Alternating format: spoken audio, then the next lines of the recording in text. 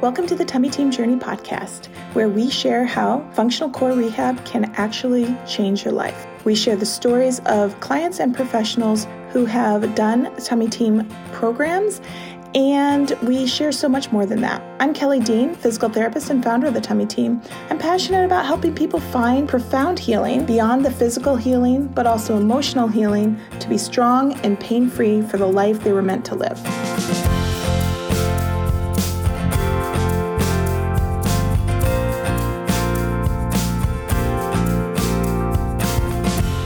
Hi everybody, welcome to this episode of the Tummy Team Journey podcast.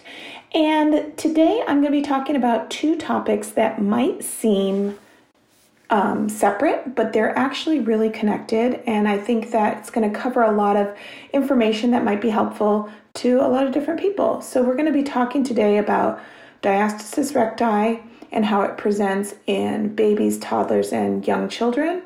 And we're also going to be talking about how diastasis recti plays a role in our digestion, or how digestion issues can play a role in a diastasis not being able to heal effectively, and how it's all connected, and how treating the diastasis and the functional core weakness and some of the coordination issues can resolve long-standing intestinal problems and so much more. And it's connected because there's a lot of things going on with little kids that related to, if they have a diastasis that's not healing, that's related to their intestinal tract function. So we're going to pull it all together for you and kind of combine both topics, and hopefully it'll make some sense. So first thing, just as a reminder, most of you guys that follow me know enough about diastasis recti to know this, but maybe this is the first time you're hearing about this condition. So diastasis recti is a separation of the abdominal wall, where the connective tissue right down the middle of your abdominal wall stretches out thin and pulls the right and left side apart so that there's not that strong corset feeling. It's really leaves you with kind of deflated belly, or a tenting, doming tummy, a bulge like that's a football or a tent, or a trench in your belly. And it's really common in prenatal postpartum women because the amount of stretching that happens, but it's really relevant in anybody that has muscle imbalance in their core or has been doing a lot of forward forceful pressure on the abdominal wall. And forward forceful pressure on the abdominal wall can look like chronic coughing, can look like chronic distension or bloating of the tummy, but it also can be poor posture. It can be holding the breath and bearing down for bowel movements. It can be crunches, sit-ups. It can be bracing your tummy, pushing out a little bit to hold your pants up, or pushing out on your tummy a little bit to stabilize your back, or to protect yourself from impact or trauma. There's lots of reasons that we have that forward forceful pressure. But what happens when our body is in a constant state of pushing out on the abdominal wall is the connective tissue that runs right down the center starts to kind of pull apart. And then if on top of that we have other things going on that might affect the integrity of the elasticity in our connective tissue, whether that's stress or diet or hormonal changes or different things like that that can affect the even just nutrition things in people, and different medical conditions can contribute to that. So there's a lot of things connected that could contribute to the diastasis or can be a part of the diastasis. But there's a couple things specifically that we need to know about kids and about babies. There's some key things that we need to understand about diastasis and about babies in general. Every one of us was born with a diastasis. That's, I believe, part of the reason that connective tissue is down the center of the abdominal wall, to allow a space for the umbilical cord to come through the abdominal wall and connect to the placenta, right? And so the other reason that I believe that connective tissue is there is to allow for the expansion that happens in pregnancy. and delivery, so that there's supposed to be some ability for our body to stretch and it not just be all muscle, but some actual ability for the muscle to stretch or to separate when it's needed to. And so when we're a baby, there's a need. The umbilical cord kind of comes through. And then after you're born, they tie off the umbilical cord and it slowly retracts into your body. It retracts into your body and it pulls that little knot kind of in, and then it scars down. At some point, it scars down, giving most people a little innie belly button. And then the two sides that were separated slowly kind of come together as the baby rolls around and starts to develop and starts to use its muscles to kind of squirm and lift its head up and all of those things that the core helps you actually do, crawl and sit and stand and all of those things. So I think in most cases, that separation heals and closes up in the first year to 3 years of life. Occasionally it takes longer. Sometimes it takes up to 7 years before it's completely kind of closed and knitted together. But there's usually something going on if it's not healing pretty rapidly. And that thing that's going on is typically some form of chronic forward forceful pressure on the abdominal wall that's keeping the two sides from coming together, that's keeping the umbilical cord or the umbilicus root from tethering down and anchoring that belly button in. Just like in adults, if we are constantly pushing out on a muscle that's supposed to elongate us and draw in for support, but we're pushing out, dysfunction is going to occur, and that pressure is not ideal. It's not how the body was designed to function. We can use it kind of in a compensation way to create support and stability, but it's not actually the design of the muscles or that connective tissue to have that constant force on there. So it just keeps those two sides from coming together. It's just like a wedge in there. In babies, toddlers, and even young children, the typical forms or causes of that forward forceful abdominal pressure are constipation, bloating, like some form of distended abdominal wall, maybe from malnutrition or from some kind of food intolerance and a buildup of excessive gas, or some kind of intestinal disturbance that's kind of pushing out on the tummy. Maybe you had a baby that didn't tolerate formula well, or didn't tolerate certain things that you ate, like was really gassy, like my son was really gassy. If I had any kind of garlic, he would be very fussy. His stomach would blow up like a balloon. If I had any kind of onions or broccoli, anything that was gassy in me was gassy in my breast milk, and then they had to have this distended, really angry tummy. So if that's going on for a really long time, it can keep the abdominal wall from coming together. Sometimes it's not as cut and dry of knowing what is causing that crampy tummy feeling, but that inevitably, if there is some abdominal digestive issues going on in the baby or the toddler or even the young child, it affects that. It causes that forward forceful pressure out. In addition, if they're constipated or having some difficulty having bowel movements, there's this kind of holding their breath, bearing down that even little babies we can see do, and you can sometimes see their belly tent a little bit or bulge a little bit if that connective tissue hasn't had enough opportunity to heal. Colicky babies, or babies that have series of really bouts of forceful crying for whatever reason, that really angry crying, that really irritable crying can store up tension in the abdominal wall and could be pushing out on this vulnerable area that hasn't quite healed yet, and so it can keep it separated. And if after a while it's been separated for a while, the baby and the toddler start to use that kind of pushed out strategy for other kind of movements and other kinds of developmental things that they're doing, like rolling and crawling. They start pushing out because that's a strategy that their body was using a lot. Also, sometimes I see like respiratory issues that are in kids. Sometimes it's underdeveloped lungs where they had to do a lot of forced breathing, or chronic coughing, allergies or some illness when they were little where they coughed and coughed and coughed and coughed and coughed, and their belly just pushed out and pushed out and pushed out and pushed out.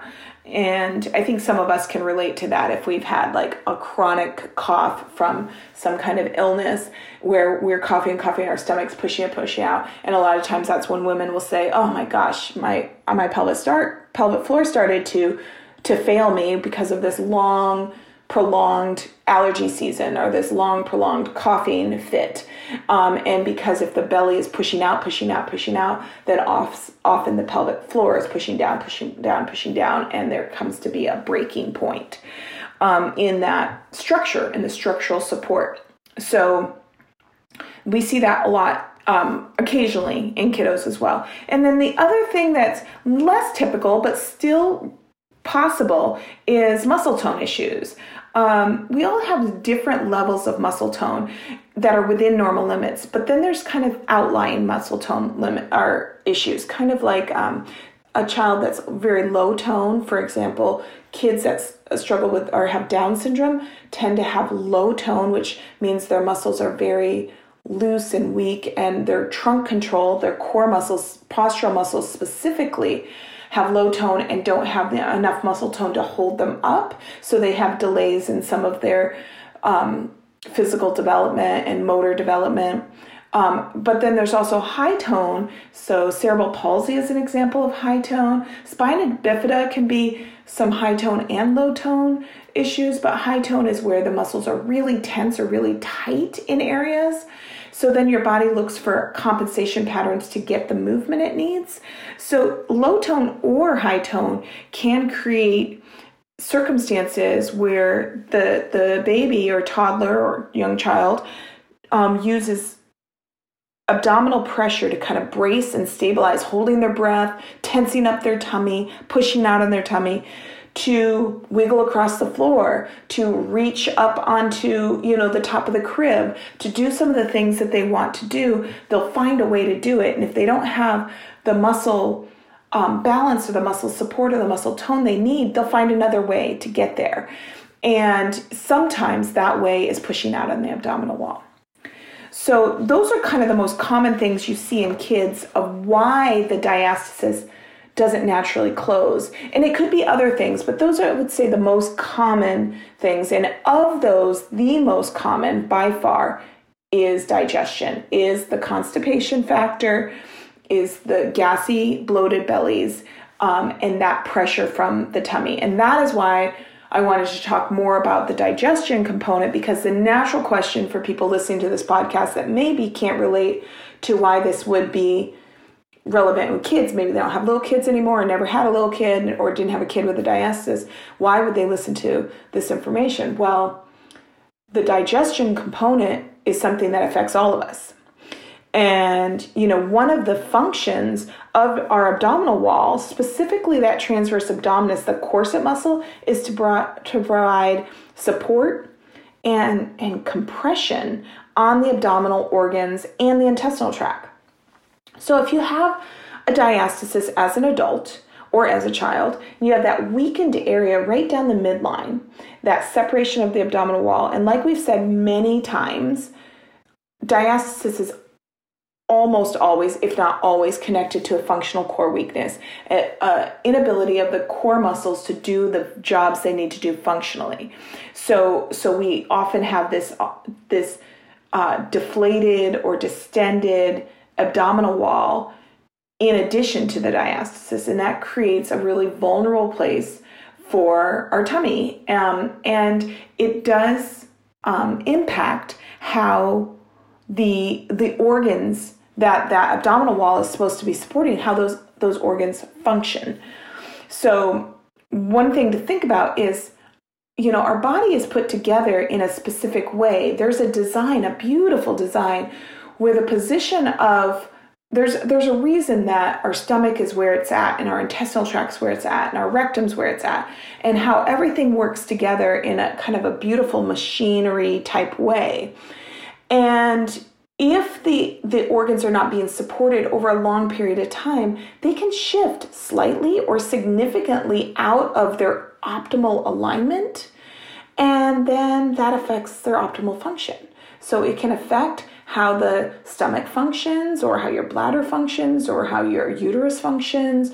It can specifically affect how your intestinal tract functions. So your intestinal tract uses peristalsis. It's kind of like this squeeze release to kind of push the waste product from the stomach kind of through your intestinal tract so we can get any other nutrition out of there, but also using that kind of pump mechanism to push it through your intestinal tract out through the rectum so that we can have a bowel movement. And that, if you think about that pump and release, and the tubing kind of structure of the intestinal tract, it's very similar to plumbing. And plumbing, there needs to be a certain amount of surface tension on the pipes in a plumbing situation so that things either go through a pipe because of the direction the pipe is going, or because there's less pressure at the top and it gets smaller and smaller and smaller and smaller, and it kind of gets shot through that area. So if we think about that, we need to think about how the abdominal wall, when it's healthy and strong and supportive and kind of elongating you and drawing everything in, it creates this pressure against the peristalsis of the intestinal tract to allow things to move through productively. When it does not have that, there is a risk of things getting backed up, things getting kind of sluggish and not effectively squeezing everything through. So there's residual gas or stool that kind of creates irritable bowel symptoms, or can create excess gas and distension, or excess bowel matter and distension, and then it can create the need to have to really bear down for bowel movements, or the posturing to kind of protect our tummy, where we kind of really allow our stomach to push out because it feels so much better than having any more pressure on it, or we kind of curve our body around that achy, gassy, area. All of this, kind of creates havoc on our intestinal tract. And then there's this disconnect that also can happen when this is in our happy place, when our gut health doesn't feel good, or the distension makes us self-conscious of our bloated tummies, that we disconnect. We don't want to feel that. We kind of remove ourselves from it. And we know from other things that we've taught you guys how disconnect can affect blood flow, healthy blood flow to an area of your body. If connection increases blood flow. So decreased blood flow can affect the function of all of our internal organs. So you'll see that as we start increasing blood flow to the area, how everything starts to work in a much happier way, a much more functional way. So, thinking about that, how all organs have this ideal placement, and how the stomach and the GI tract needs support, specifically the intestinal tract needs that support for the peristalsis, and how gas, distension, food intolerances, and all of that stuff can increase forward forceful pressure on the abdominal wall, which can keep the abdominal wall, if you have a diastasis, can keep it from healing.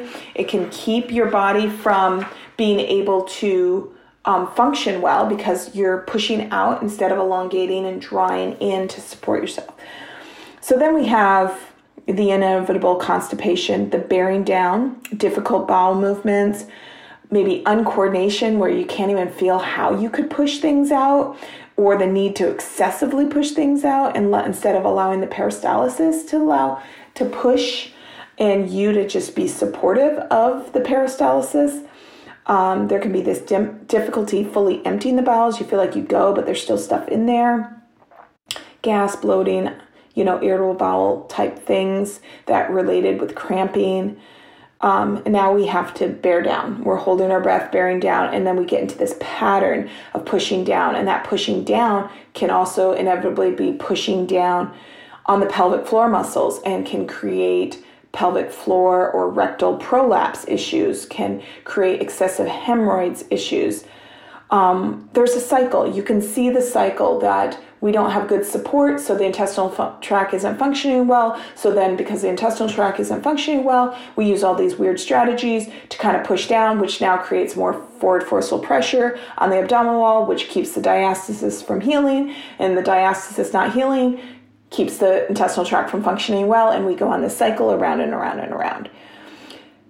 The really serious consequences of this, other than just how terrible you feel when your intestinal tract is not functioning well, the consequences can be a bowel obstruction, bowel blockages that can relate, can lead to like surgical interventions. And I have a couple case studies about that I'm going to share at the end of this podcast, so you can see how this is really relevant in real clients' situations. So now let's combine the kid things and the digestion things, because the most common cause of an unhealing diastasis recti in children is related to their intestinal tract function, constipation, and their potty posture habits. So we'll talk about how at the Tummy Team we treat this. And obviously there's a comprehensive approach to this, but I'm going to kind of hit the bullet points for you guys so you kind of can start pulling things together. So, and there's a different way we approach it with kids than we do with adults, but really it's the same thing. It's just the kids need you to do the work for them, and sometimes they haven't learned like bad habits that they have to retrain. We just have to kind of coach them and encourage them in the right way. But for adults, we kind of have to relearn how to do things more effectively. But the relearning process is drawing from strategies that are innate to your body or how your body was designed in the first place, so they start to organically feel natural. All right, so functional core rehab obviously is the way we go. We really look at retraining and reconnecting to that transverse abdominis, that core muscle, so that we can put you in the right alignment first, the pelvis and the rib cage alignment, to get that muscle to work. We teach you about the breathing, to learn how to exhale and engage and elongate, so that you can feel that muscle and support that muscle. A key part for the digestive component is abdominal massage. There's several things that abdominal massage specifically are going to help in kids and in babies that also help in adults. The first thing is it increases blood flow to the area, so it brings in blood flow and it helps to bring blood flow in not just to the muscles and the connective tissue, but to the organs below there that help things to function better. We also can use that our hands in the way we do some of the abdominal massage, the circular motion, the kind of XO exercise that we give you to facilitate the movement of the digestive system, to kind of facilitate the gas and the bowel to kind of move in the direction that it needs to move through the intestinal tract. We can stimulate it with like some little finger walking stuff that stimulates the peristalsis to function and engage and not be so sluggish, so we can help the belly to kind of process and help the gas to kind of be pushed through and help the pockets of kind of stuck, stagnant stool to be moved through the intestinal tract, so that we kind of keep things moving. So that's really essential with the babies and the toddlers, to kind of help that. And in a really, even when they're not in a crisis but throughout, a regular pattern, if this is a struggle that you or the little ones are having trouble with, to encourage and support the blood flow and the movement that's supposed to happen there. So that's a really key part. Also, splinting in little babies and kids to kind of help give that counter pressure that you can't tell them, oh, stand up taller or engage your core, but that giving that extra support in a real, like a nice hug type supportive way can help the body go, oh yeah, that's how the muscles are supposed to draw in. It's kind of like swaddling them, honestly, kind of how that calms their nervous system down and how it pulls everything together. It's pretty much just swaddling the belly, and giving that support to the core and to the organs so that they can function better. And in adults, that splint can also support, which feels very counterintuitive to somebody that has had a lot of bloating or distension. We always think, oh gosh, I don't want anything tight on my tummy. I totally get that. And I don't want it to be tight. I just want you to have a little bit of extra support so you can see how you might be forcefully pushing out when that's actually not what's going to help. Even though it feels like that's what you need to do, that's not actually what's going to help. The alignment specifically with what we lovingly call potty posture, how you're sitting on the toilet. We are big proponents of squatty potty. Being in a squatted position is how our bodies were designed to use the bathroom. It opens up the pelvic canal by 33%. It unkinks the bowels. And if we can elongate at the same time, then it actually, draws the tummy up and in to support the intestinal tract while you're relaxing the pelvic floor. So squatty potty, or using squatty potty type techniques with the kids while you're doing potty training. Sometimes they're too small for the toilet they're on, so their feet are dangling, and now they have to push. So those lower, like on the floor little kitty potties are sometimes better, or even just having a squatty potty for kids where they have a place to put their feet helps them to angle their pelvis a little bit better, but also helps them to not feel so scared on the toilet. So teaching and learning the coordination of the core and the pelvic floor to support your digestive tract and the bowel movements, really, really important. And we talk about that disassociation. The transverse and the pelvic floor have a natural co-contraction, which means that when you engage your core, you naturally engage your pelvic floor. So they work together 99% of the time. The 2 times they need to disassociate, which means the core needs to do one thing and the pelvic floor needs to do the opposite, is for childbirth and bowel movements. So when we relax the pelvic floor and draw the tummy in, those times, that is not always natural for people. They usually push out the tummy, push down on the pelvic floor. So we need to retrain that strategy, and it's totally retrainable and it's way more effective. And then you'll get into that point where, oh my goodness, when I do this, I don't actually have to push. The intestinal tract actually pushes the bowels through, and there's a natural ejection reaction in the rectum that kind of expels your bowel movement, the waste product, so it kind of goes through. So it doesn't have to be about the pushing. It's also important to kind of start looking at what is causing this gas, what is causing these intestinal issues. Do I have things that my body is not tolerating in my diet, or the baby is not tolerating in their diet? Looking for those triggers to see how can I also look at what's causing some of these gas issues to kind of address it at both sides of the spectrum, so to speak. We obviously do belly breaths and the transverse work. And for kids, when they're real little, obviously when they're babies, we're not doing that. When they're toddlers, we do blowing games with straws and pinwheels and whistles and, different things like that. And teaching them how to use their core with and like songs and singing and different things like that. So we have creative ways to teach you to play with your kiddo, to have them access the muscles that maybe got neglected because of some other strategy they chose to use at some given time in their development. So all this really does play a role, and it's all connected. So sometimes we see clients in the clinic and their number one thing is their digestion. They're constipated, they have painful gas, they have a distended tummy. That's what they came for. And yes, maybe we find a diastasis, or maybe we just find functional core weakness, but it's all connected, right?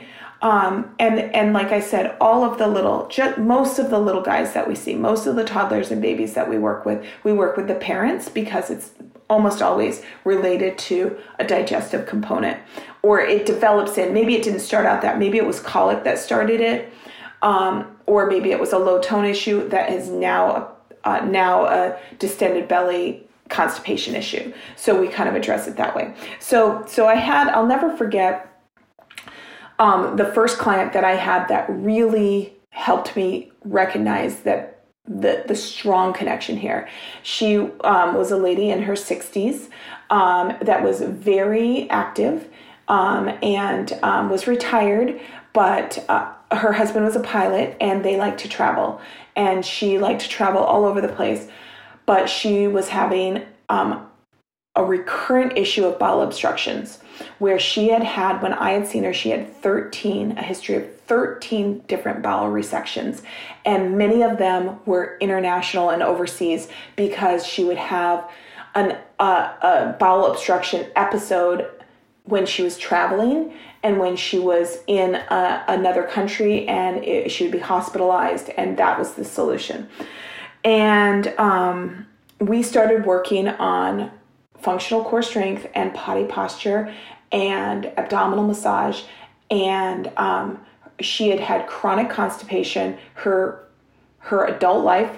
Since she had her kids, she kind of couldn't really remember if she struggled with it before she had her kids, but she knew for sure after she had her kids that this became an issue for her. And it was at that cycle that we talked about. It's just kind of constantly going. And we started to break down that cycle with some abdominal massage and just potty posture. Squatty potty was a life changer for her. And she had such a dramatic change within 6 weeks that, she felt like her life had totally changed.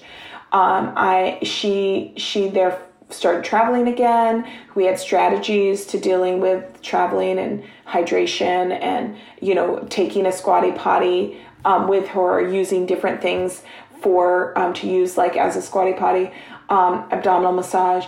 And she has not had, that was 7 years ago, she has not had one bowel obstruction since, not one surgery since. So, I mean, that is pretty impactful.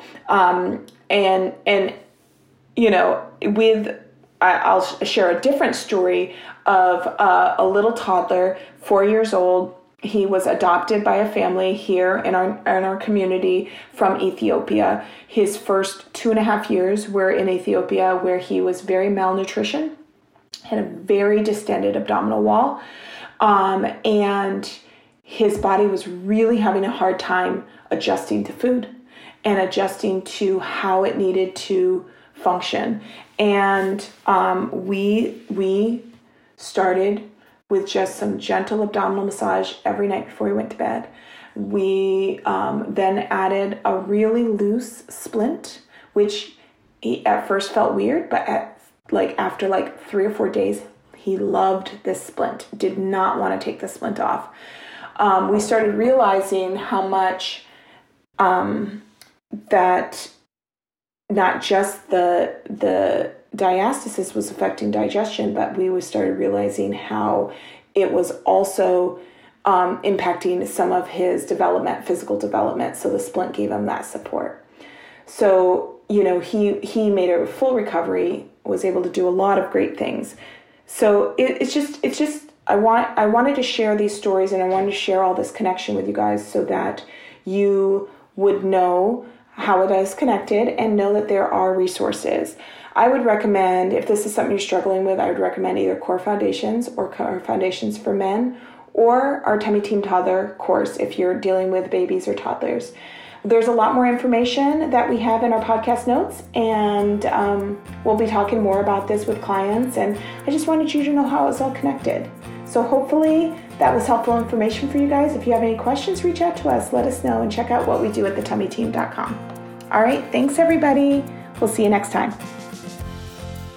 Thank you so much for joining us today at the Tummy Team Journey podcast. To hear more inspiring stories, subscribe to our podcast and leave a review. And of course, to get more information, check out all that we do at thetummyteam.com. We would love to help you be strong for the life you were meant to live.